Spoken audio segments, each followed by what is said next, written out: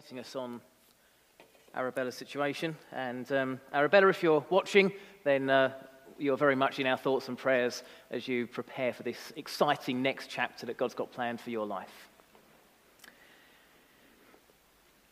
I need to begin with a bit of an apology this week. I haven't got any slides this week. Yeah. You like them that much, eh? You see, I've been away for 3 days at the EBA conference, and so it got to Wednesday, and I was packing my bag, and I thought, do I put my laptop in? And I thought it's quite heavy, and it might get damaged. So I thought, no, I won't. And then I just thought, no, it'll be all right 1 week not to have any slides. And then last night, it just suddenly struck me, this is going to look really bad. The week that I don't have slides is the week that England have not only had a really exciting finish to the Test match on Tuesday, but then on Friday they won a crushing victory in a one-day international, and then Essex, of course, I'm sure you're all aware, had a really exciting T20 match on Friday night, and I thought they're going to think all I've done this week is watch cricket. I assure you that's not the case, but don't have any slides this week. But this week we're actually putting together 2 Alpha sessions. As we work through the Alpha course, you won't be surprised to hear that there's 1 week called Why and How Should I Pray? And then the following week, there's one called Why and How Should I Read the Bible?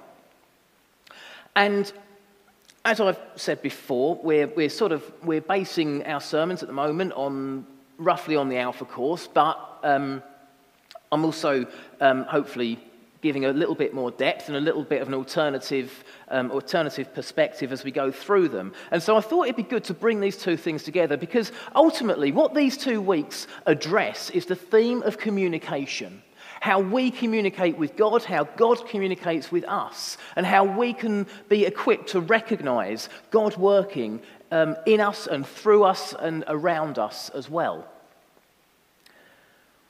It's so important that we recognize that. Because if we have no way of recognizing God in the world around us, if we don't listen, if we don't speak to God, if we don't share with God, then we don't communicate with God. We don't receive and notice anything. And if that's the case, then God is simply a word.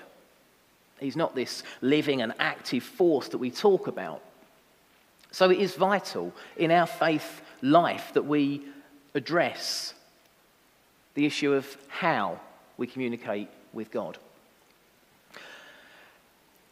For a lot of people, prayer is a fairly alien concept, but not completely alien. For a staggering number of people, prayer actually does have a place in their life, far more than the number of people who perhaps read the Bible or come to church.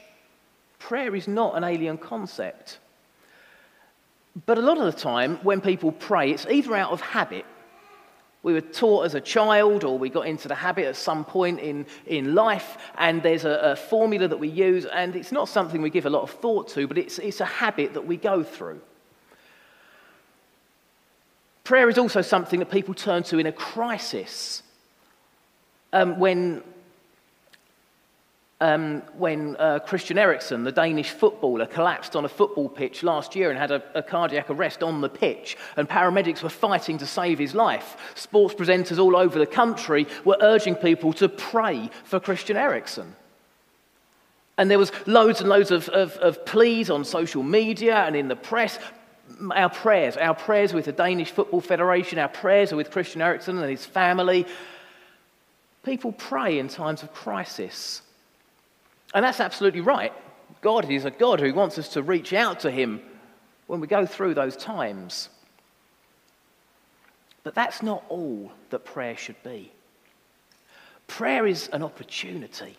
Prayer is this incredible opportunity for us to speak to God.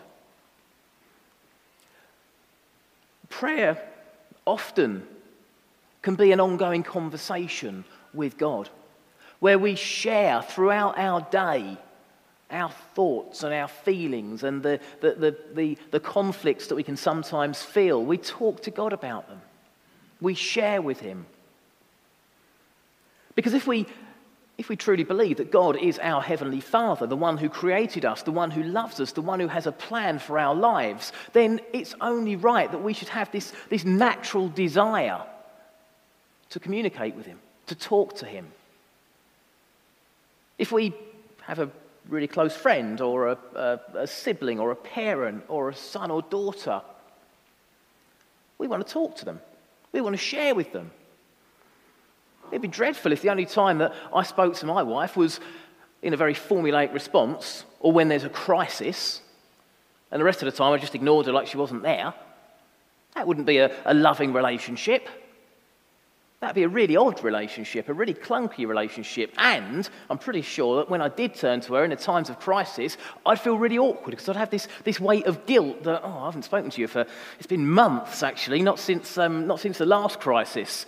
And we'd have that sudden weight of guilt that might cause a barrier to form and might put me off even talking to her in times of crisis. And the same thing happens when we talk to God. This is why it's really important that we maintain a prayer life, that we maintain this ongoing communication with God, that we talk to him on a daily basis. There is nothing we can say that bores God. There is nothing that is too small for us to come to him with. And prayer is not something that we should be afraid of. There are formulas that teach us how to pray. You can buy whole books full of prayers, and there's nothing wrong with that. They're good, they're very helpful. But Jesus said, when you pray, do not be like the hypocrites, for they love to pray standing in the synagogues and on the street corners to be seen by men. I'll tell you the truth, they have received their reward in full. So in other words, we don't need to stand up in public and pray long, ornate, elaborate prayers full of church language to impress those who are listening. We don't need to pray like that because Jesus says the reward for that is the adoration of those who are listening. But that's not the point of prayer. The point of prayer is to call out to God. And so Jesus says, in order for us not to feel embarrassed or in some way inadequate in our prayers, Jesus says, strip all that away. When you pray, go into your room, close the door, and pray to your Father who is unseen. Then your Father, who sees what is done in secret, will reward you. And so in other words, prayer is a very personal thing. It's a relational thing. Prayer is fundamental to our relationship with God. Now, of course, corporate prayer, when we come together as a church family and we pray, that is a powerful thing, and Jesus is not saying that we shouldn't do it. But Jesus is saying that whenever we pray, we shouldn't be praying to impress anyone who's listening. We shouldn't be seeking to use language that we wouldn't normally use in conversation.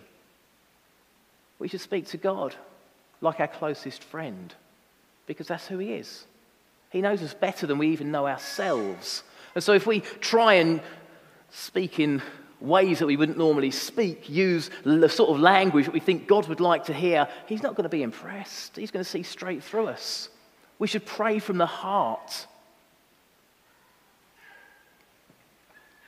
Jesus says, when you pray, do not keep on babbling like pagans, for they think they will be heard because of their many words.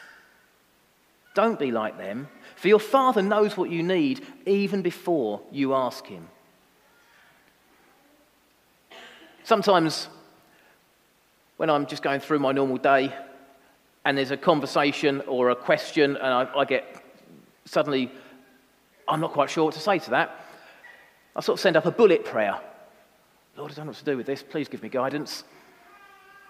And it's one of those really short prayers that you think, this is something I'm struggling to handle. This is something I'm struggling to deal with. What can I do? And the first thing that we should train ourselves to do is just to give it to God. And then try and deal with it. Because then immediately, God is there with us, in us, using that prayer. God is answering that prayer. But if we don't ask for his assistance, if we think we can do it on our own, then we can be left to struggle. We can do it on our own. And sometimes we might get through, but a lot of the time we'll find that as we reflect later on, we think, I wish I'd dealt with that differently.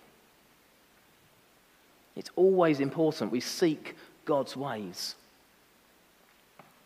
So that passage I've just read comes from Matthew chapter 6, and Jesus goes on to teach us the Lord's Prayer. Again, the Lord's Prayer is perhaps something that you may have learned at school or maybe in Sunday school, but more and more now people are completely unfamiliar with it. But Jesus teaches us to pray through him. So we pray to the Father through the Son. We pray to God the Father through Jesus the Son. Jesus says, this is how you should pray. First of all, we address the prayer. Our Father in heaven, hallowed be your name. We recognize the authority of God. Hallowed, holy, sacred is the name of God. We remind ourselves of who we're praying to. Your kingdom come, your will be done on earth as it is in heaven. It reflects our desire to see a better world, a world where God reigns supreme, where God's rule and authority is recognized. Give us today our daily bread. Everything we have is given to us by God. Without daily bread, the literal feeding of our physical bodies, we would waste away. In the same way, without spiritual feeding, we waste away spiritually. We weaken spiritually. Forgive us our sins as we forgive those who sin against us. We're calling on God to forgive us. That power that only God has to forgive us our sins. But then we're reminded that we have a duty not to hold grudges, not to hold others' wrongdoings against them, but to practice the forgiveness that Jesus practiced to us. And lead us not into temptation, but deliver us from evil. We're encouraged to pray for the protection that Jesus can offer, the protection not to be put into situations where we are faced with a temptation that potentially we cannot resist, that we cannot overcome. There's so much more to say about the Lord's Prayer, and I urge you on a regular basis to go back and to remind yourselves of each element of the Lord's Prayer, each individual clause, maybe even each individual word, because it's so rich in what it teaches us about our relationship with God and how we should pray. But that's how Jesus told us to pray, and Jesus himself often prayed. There are many references in Scripture to Jesus having spent time teaching and healing and preaching to crowds. He takes himself away somewhere quietly. Sometimes he takes the disciples with him. Sometimes he goes on his own. Jesus practiced self-care. Jesus recognized the need to look after himself by taking time to go on his own, or maybe with just a small group, and to pray, to receive that spiritual nourishment, to receive that strength, to meditate and to listen to God the Father. Jesus modeled that for us, and it's an example that we should be careful to follow in our own lives. In Psalm 16, verse 11, we read, "You fill me with joy in your presence." When we pray, we're in the presence of God. When we call on God through prayer, God listens, he hears our prayers. And so as we pray, we're in the presence of God. I don't know if you've ever found that. It's a bit like when people talk about the eye of the storm. When you go through a dreadful storm, a hurricane or tornado, I think, and as it's circling round, you get to the epicenter, and there, right in the middle, that's peaceful because everything's swirling around. Sometimes in a crisis, sometimes in just the manic nature of life, we can find ourselves suddenly feeling that peace that surpasses all understanding. And it's because we've stopped and prayed. And we're in the presence of God. You will find joy in the presence of God. Now you might be thinking, as many, many people have said over the years, what's the point of prayer? If you believe in a God who created the world and who's got it all planned out and who knows what's going to happen at the end, which we do, then what's the point of prayer? Because surely you've got the whole thing planned out, God's got everything planned out, and if it's planned out, then it's fixed. It cannot be changed.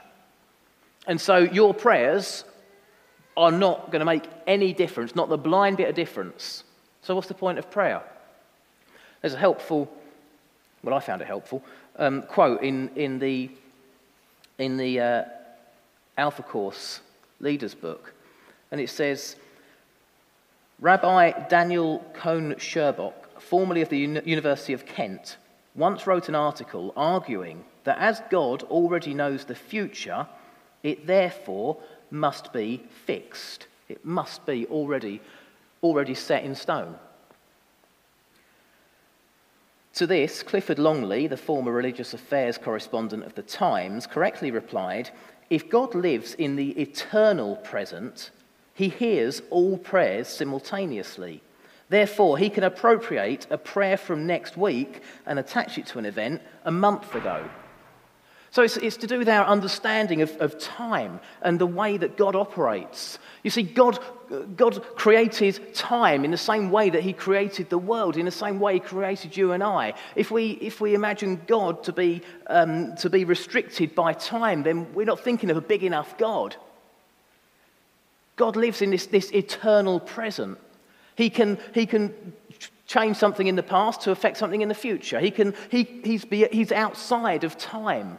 We find that difficult to understand because we live in a linear life. Time for us is linear. We cannot travel back in time. We cannot travel forward in time. We are here and now. When we talk about God being in the present, we mean our present, here and now. But actually, God lives in the eternal present. He's bigger. He's bigger than the restrictions of time. Maybe spend some time dwelling on that. But what that means is that God does know the future. God does know the past. But our prayers can still make a difference because God is in this eternal present. Everything that we have lived through, everything the world has been through, to God, it's still a present. And the future that is still to come is still part of the present, this eternal present. Our prayers can make a huge difference. Of course, we don't always see our prayers making a difference. I was reminded this week of a time when I believe prayer made a huge difference. When I was 16, I just turned 17, that's right, yes. I just turned 17, and I was going out with this stunning blonde who, she was fantastic. She was beautiful and she was intelligent. She had stolen my PIN number, amongst other things. It's my now wife.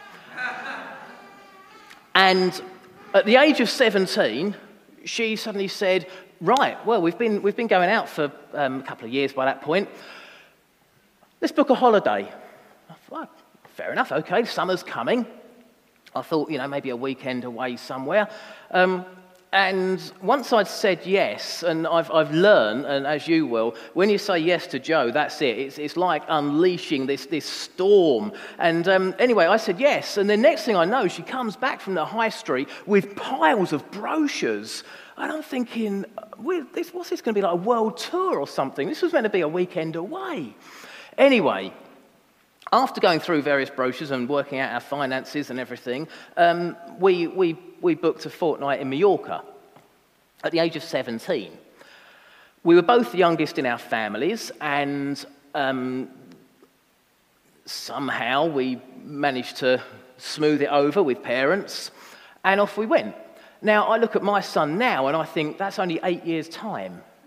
There is no way that's happening. Absolutely no way. But we got there, and it was brilliant, it was lovely. and we were having a really good time.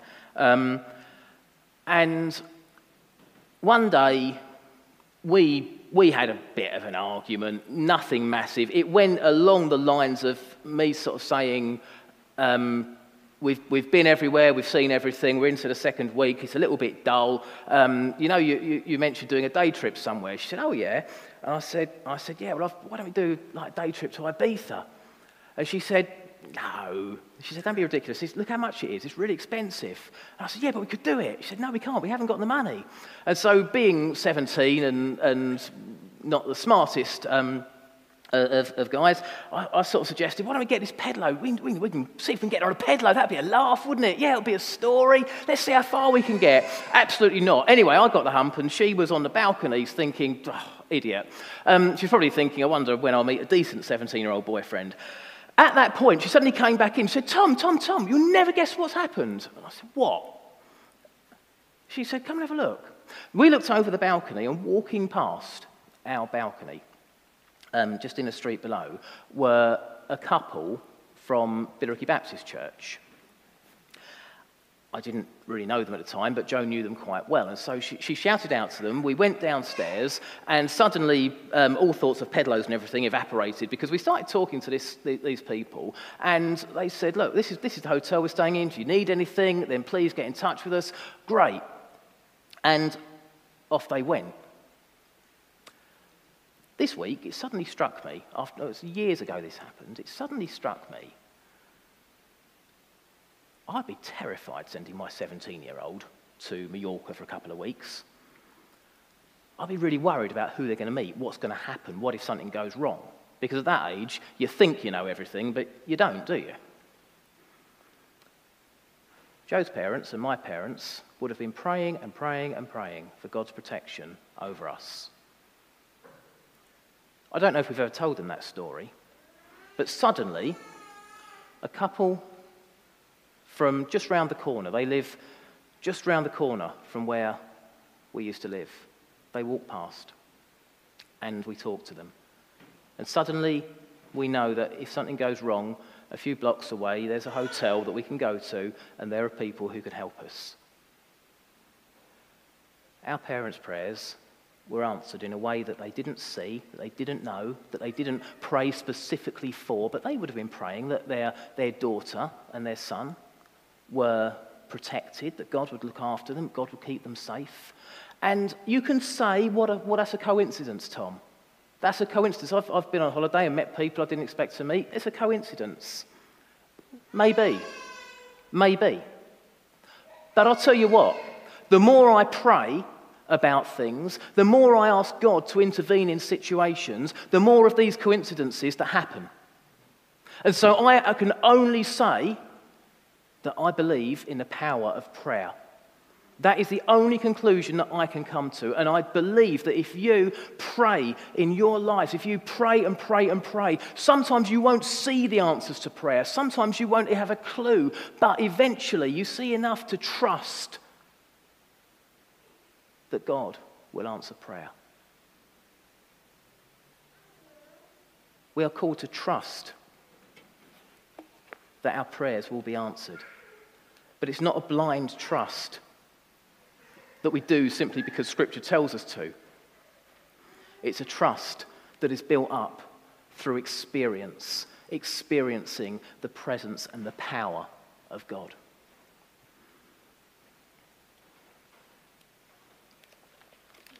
In Matthew 7, Jesus says, ask and it will be given to you. Seek and you will find. Knock and the door will be opened to you. For everyone who asks receives. He who seeks finds. And to him who knocks, the door will be opened. Now this is not a carte blanche. Ask for what you want, I'll give it to you. If that was the case, then we all would have won the lottery every week for the past however many years, and world hunger would be solved, there'd be no war, everything would be done. That's not what this passage is saying. You see, we have a responsibility in prayer. It is so easy to pray for what we want, to ask God for the list of things that we would like to have or to see happen. But remember Jesus' prayer. Lord, take this cup of suffering from me. As he was on his knees in the Garden of Gethsemane, knowing what awaited him, knowing the injustice of the mock trial, knowing the judgment that was going to be made, knowing the torture and the mockery, the humiliation and the execution, the crucifixion, knowing everything that went before him, he prayed, Lord, take this away from me. Don't make me go through with this. But, your will be done. Our responsibility is to be obedient in the way that we pray. Yes, tell God everything on your heart because he already knows what it is. Tell him what you would like to see, how you're feeling. Ask for things in prayer. But remember the example of Jesus at the end of our prayer. But, Lord, all this, the most important thing in all of this is that your will be done. And that's where the real trust comes in. Because sometimes our will is not God's will. Sometimes the way that we would have prayers answered is not the way that God's going to do it. I'm sure we have all prayed for an end to the war in Ukraine, and we have all felt the anguish and the disappointment that God's not answered our prayer. But Lord, your will be done. On that cross, as Jesus was hanging there breathing his last breath, I'm sure that he felt that same sense of disappointment, that same sense of why. But he'd given it to God. He'd said, your will be done. So he was obedient. He was obedient to the will of God. And we must be too. We must show that obedience.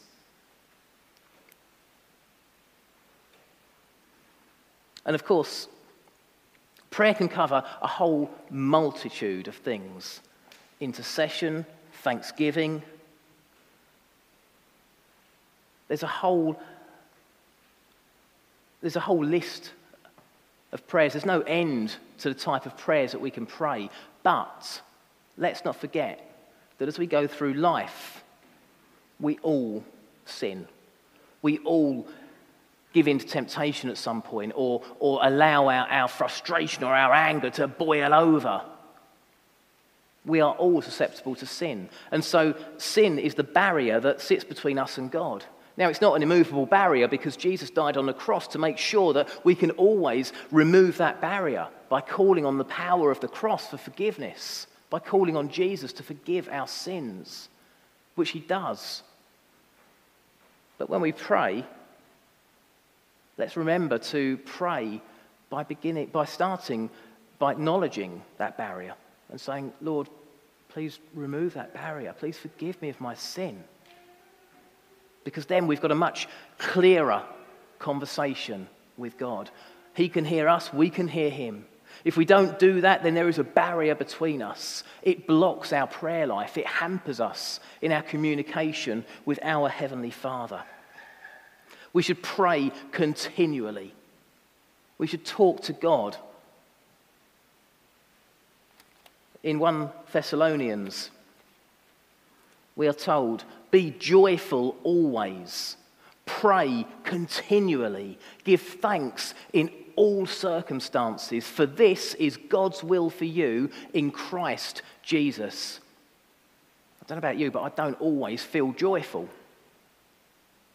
I don't always feel that sense of, well, hey, this is great, isn't life good? I try to, but I don't always feel it. I'd be lying to you if I said that was how I feel all the time. But what I do feel is that inner joy of knowing that whatever I am going through, I am not going through it on my own. We are never abandoned. We are never left alone. We can always call on our God who loves us. And then, if we pray continually, if we keep ourselves in that presence of God that the psalmist wrote about in Psalm 16, then it's much easier to be joyful always if we pray continually, and we will find ourselves giving thanks in all circumstances. But we must have a healthy prayer life, relating ourselves to God.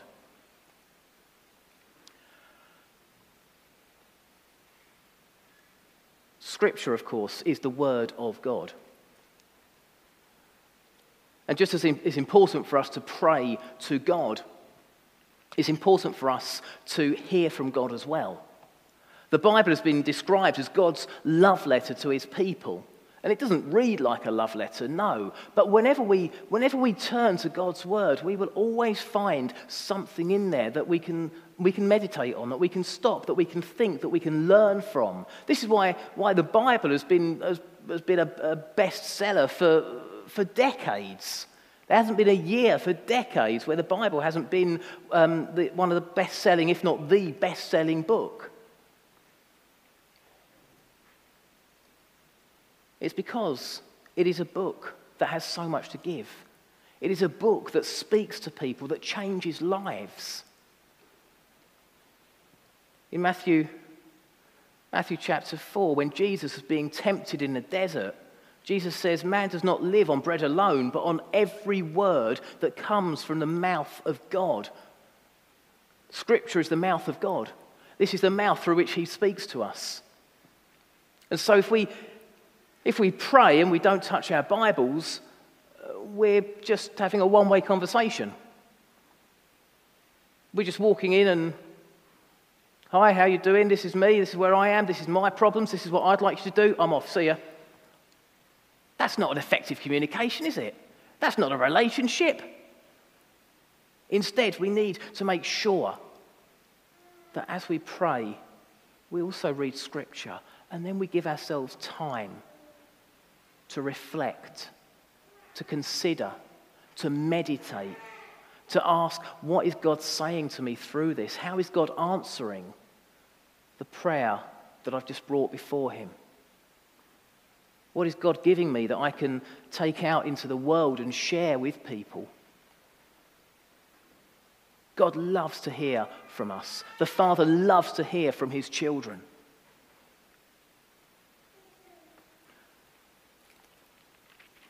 In 2 Timothy, Paul writes, "All Scripture is God-breathed and is useful for teaching, rebuking, correcting, and training in righteousness, so that the children of God may be thoroughly equipped for every good work."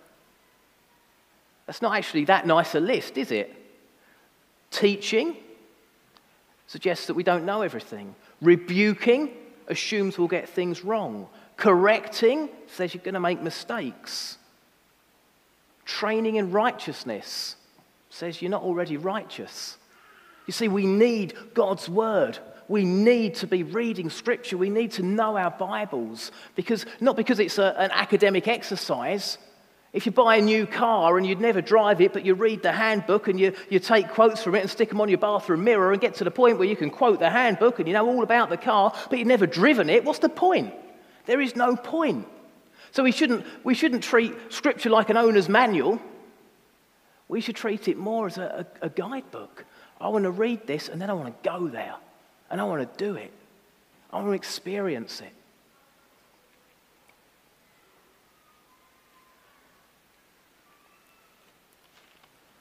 Just before we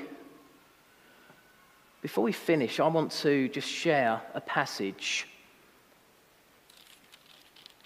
which demonstrates to us the importance of having strong communication with God, a strong relationship with God. It actually comes from very early on in the Bible. It comes from Genesis chapter 39. And it's about Joseph. And Joseph was youngest brother in a large family. He was his father's favorite, and he'd been given this magnificent coat, this magnificent robe, and he'd been a bit of a peacock and strutted around and thought how good he looked. And he had a dream, and he'd interpreted the dream because that was a gift that God had given him. And in the dream, he'd imagined his brothers all bowing down around him, and he told his brothers this, and as you can imagine, they thought, he's just getting too big for his boots. They were not happy with him. And so one day when he went out, they were shepherding out in the wilderness, and he went out, they attacked him. At first they were going to kill him, but they decided not to. They just dumped him and left him, and they took the robe and they dipped it in the blood of a goat, and they took it back to his father and said, He's been attacked. And they thought, we've got rid of him. We haven't killed him, but we've got rid of him. And his father was devastated. And eventually Joseph gets found by some slave traders and taken off to Egypt. And while he's in Egypt, he demonstrates qualities. He demonstrates leadership. He demonstrates common sense. He has a certain boldness. People like him. And he gets himself to a position, quite a good position, in the house of an Egyptian official, one of Pharaoh's officials. And we're told that this official trusted him so much that he left all of his affairs to Joseph. So in Genesis 39, starting at verse 6, we read, So Potiphar, the Egyptian official, left in Joseph's care everything he had, with Joseph in charge. He didn't concern himself with anything except the food he ate. Now Joseph was well built and handsome, and after a while his master's wife took notice of Joseph and said, "Come to bed with me." But he refused. "With me in charge," he told her, "my master does not concern himself with anything in the house. Everything he owns is entrusted to my care. No one's greater in this house than I am. My master has withheld nothing from me except you, because you are his wife. How then could I do such a wicked thing and sin against God?" And though she spoke to Joseph day after day, he refused to go to bed or to even be with her. One day he went into the house to attend to his duties, and none of the household servants were inside. She caught him by his cloak and said, "Come to bed with me." But he left his cloak in her hand and ran out of the house. When she saw that he had left his cloak in her hand and had run out of the house, she called her household servants. "Look," she said to them, "this Hebrew has been brought to us to make sport of us. He came in here to sleep with me, but I screamed. When he heard me scream for help, he left his cloak beside me and ran out of the house." She kept his cloak beside her until his master came home. Then she told him this story. "That Hebrew slave you brought us came to me to make sport of me. But as soon as I screamed for help, he left his cloak beside me and ran out of the house." When his master heard the story, his wife told him, saying, "This is how your slave treated with me." He burned with anger. Joseph's master took him and put him in prison, the place where the king's prisoners were confined. But while Joseph was there in the prison, the Lord was with him. He showed him kindness and granted him favor in the eyes of the prison warder. So the warder put Joseph in charge of all those he held in the prison, and he was made responsible for all that was done there. The warder paid no attention to anything under Joseph's care, because the Lord was with Joseph and gave him success in whatever he did. Now don't worry, I'm not about to give a full exposition of that passage, but the point of that is that Joseph, we know he had a bit of an ego. He was his father's favourite, the youngest son. When he was given this robe, he showed it off. He enjoyed being the peacock. So much so that he wound his brothers up to the point where they just wanted him out of their lives. And then, when he spent a bit of time in slavery, he's demonstrated good character. But, you remember last week we spoke a little bit about Satan and temptation. Joseph, he's well built. He's handsome. He's a single man. He has this attractive lady who is laying herself on a plate for him. You see, what if this wasn't Joseph? What if this was an alcoholic and someone's saying, "Oh, come on, just have one. Go on, it'll be all right. Have one and then stop. Come on, come on." Or what if it's the compulsive gambler who is sitting at home watching football, and then half-time, the adverts are just filled with advert after advert after advert, offering odds that seem too good to be true, and really struggling because it's so easy to download an app, and at the press of a button you can put everything you have on the next result. There's a whole manner of things that this could be, but if we take this situation, maybe we can apply it to our own life, the biggest temptation in your life. And there it is. And Joseph had a choice. He could have said, all right, lock the door. But no. Because Joseph had a strong relationship with God, he had the strength to resist that temptation. Make no mistake, that would have been a huge temptation. But, what does Joseph say? He says, how could I do such a wicked thing and sin against God? This is not a sin against Potiphar that bothers Joseph. It is a sin against God. And it's because Joseph had this relationship with God. Now, of course, this was before the Bible, most of the Bible was written. This was many, many, many years ago. But the oral tradition, which passed down stories from generation to generation before things were written down, Joseph would have heard the stories of his forefathers. He would have known about the Creator God. He would have experienced others who had shared the story about God, the great story. He would have prayed to God. He would have been to the temple. He would have known in his mind, he trusted in God. He had a relationship, a personal relationship with God. And because of that relationship, that was the only thing that gave him the strength to resist that temptation. He could have done it. He could have gone through with that. But he didn't. If he had, then we don't know what would have happened. He probably would have been found out and put to death anyway.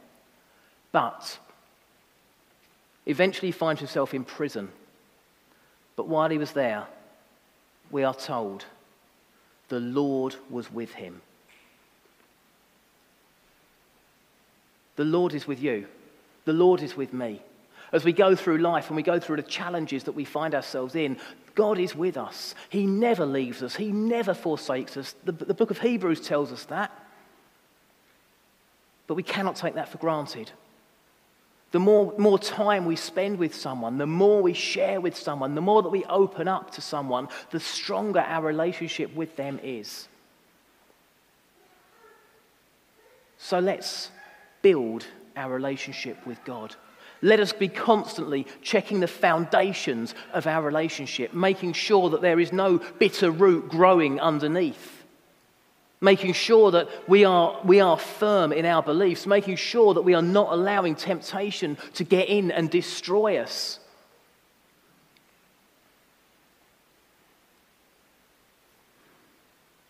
A couple of years ago, I watched a documentary. It was about deep sea diving. Guys who worked on oil rigs, going right down to the bottom of the sea and welding and fixing and maintaining the structures that hold the rigs in place. And there was an interview with a diver, and it was fascinating because they had said how in these, they didn't take tanks down with them because they would have been down there for a long time when they were doing some of these works. And so they had a great big drum of cable on the surface, and as the diver went down, the cable was let out. And in that cable, it provided the power for lamps, for their lighting, so they could see, because it was pitch black at that depth. It provided the right mix of air, so that they could breathe down there at the right pressure and everything. And it was also the communication line. And in this interview with the diver, they said it must be dreadful when the lights go out and you can't see anything. And he said, well, it's not very helpful because, you know, if you drop something or if you just can't find your way. He said, yeah, it's dangerous if the lights go out. And they said, what's the worst thing that's happened while you've been down there? And he said, well, most people assume that the worst thing that can happen would be that there would, for some reason, the air supply would stop. But he said, actually, that's not the end of the world because when you're down there, your suit actually holds a certain amount of air, and that in itself, even if the supply is cut off and you have a little alarm that starts going, if I hear that alarm, I know I drop everything and I've got it just enough time to get back up to the surface so that I don't get the bends and that I don't have any complications, but I can get safely up to the surface and get my suit off. So actually, as long as I stay calm and remember my training, if the air supply gets cut, it's not the end of the world. In the same way, if the lights go out, I've got emergency lighting. You always carry a couple of torches. Again, it's not enough to work by, but it's enough to either fix the problem if it's with me, or I can get back up there. He said, no, the worst thing, the absolute worst thing that can happen when you're down there at the bottom of the sea is for your communication line to be cut. He said, we take communication for granted. But if I'm at the bottom of the sea, cold, dark, on my own, and suddenly, where I start talking to the person up above, and I get no response, that's terrifying. Because I have no idea what's going on up there. They can't tell me what the problem is. I don't know if the alarm failed and my air was cut off 5 minutes ago. I don't know what's going on. There's nothing more terrifying than being denied communication with those in control. Is it any wonder why, in a world where people are drifting away from God, drifting away from church, when that line of communication that each one of us should be maintaining with our Heavenly Father is being ignored, is being cut off by so many people, is it any wonder why we look around the world and say, why is there so much suffering, so much heartbreak, so much devastation? Why is there war? Why is there famine? There's so many problems in the world, but it's easy for us to put it all on God. But that's not right. We need to look at ourselves first.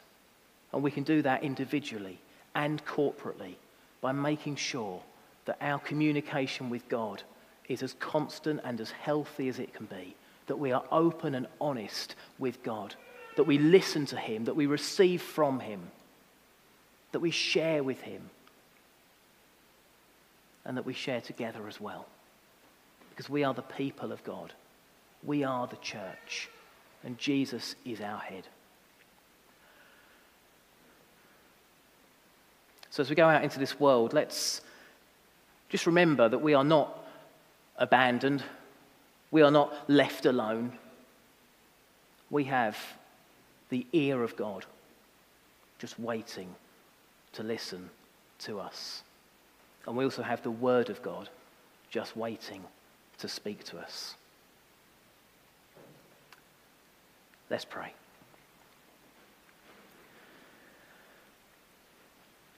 Father God, we thank you for the gift of communication. When we look at the world now, Lord, and we talk about people going off overseas, whether it's Indonesia or whether it's Australia or whether it's the States or all these places that once were just unreachable, that once took months and months to communicate with, Father, we know now we live in a world of instant communication.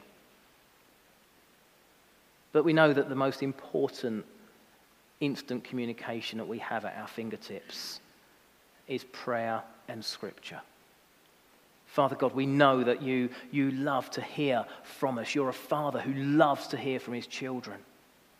And we pray, Lord, that you will give us the obedience, give us the discipline to get into the regular practice of talking to you, of communicating to you, of discerning what you're saying to us.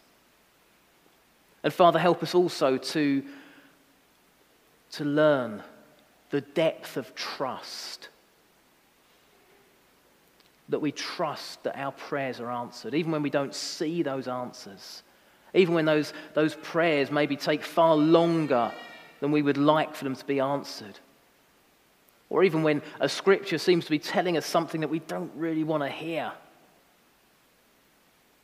Father, let us remember the words of Jesus. Your will be done.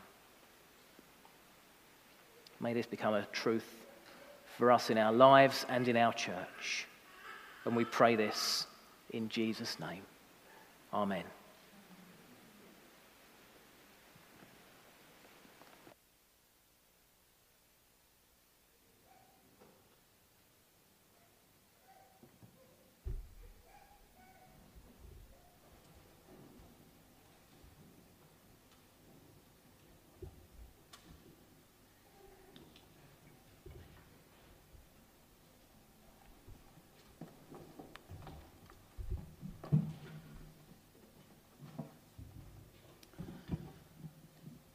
Shall we stand then if we're able, and we'll sing our final song.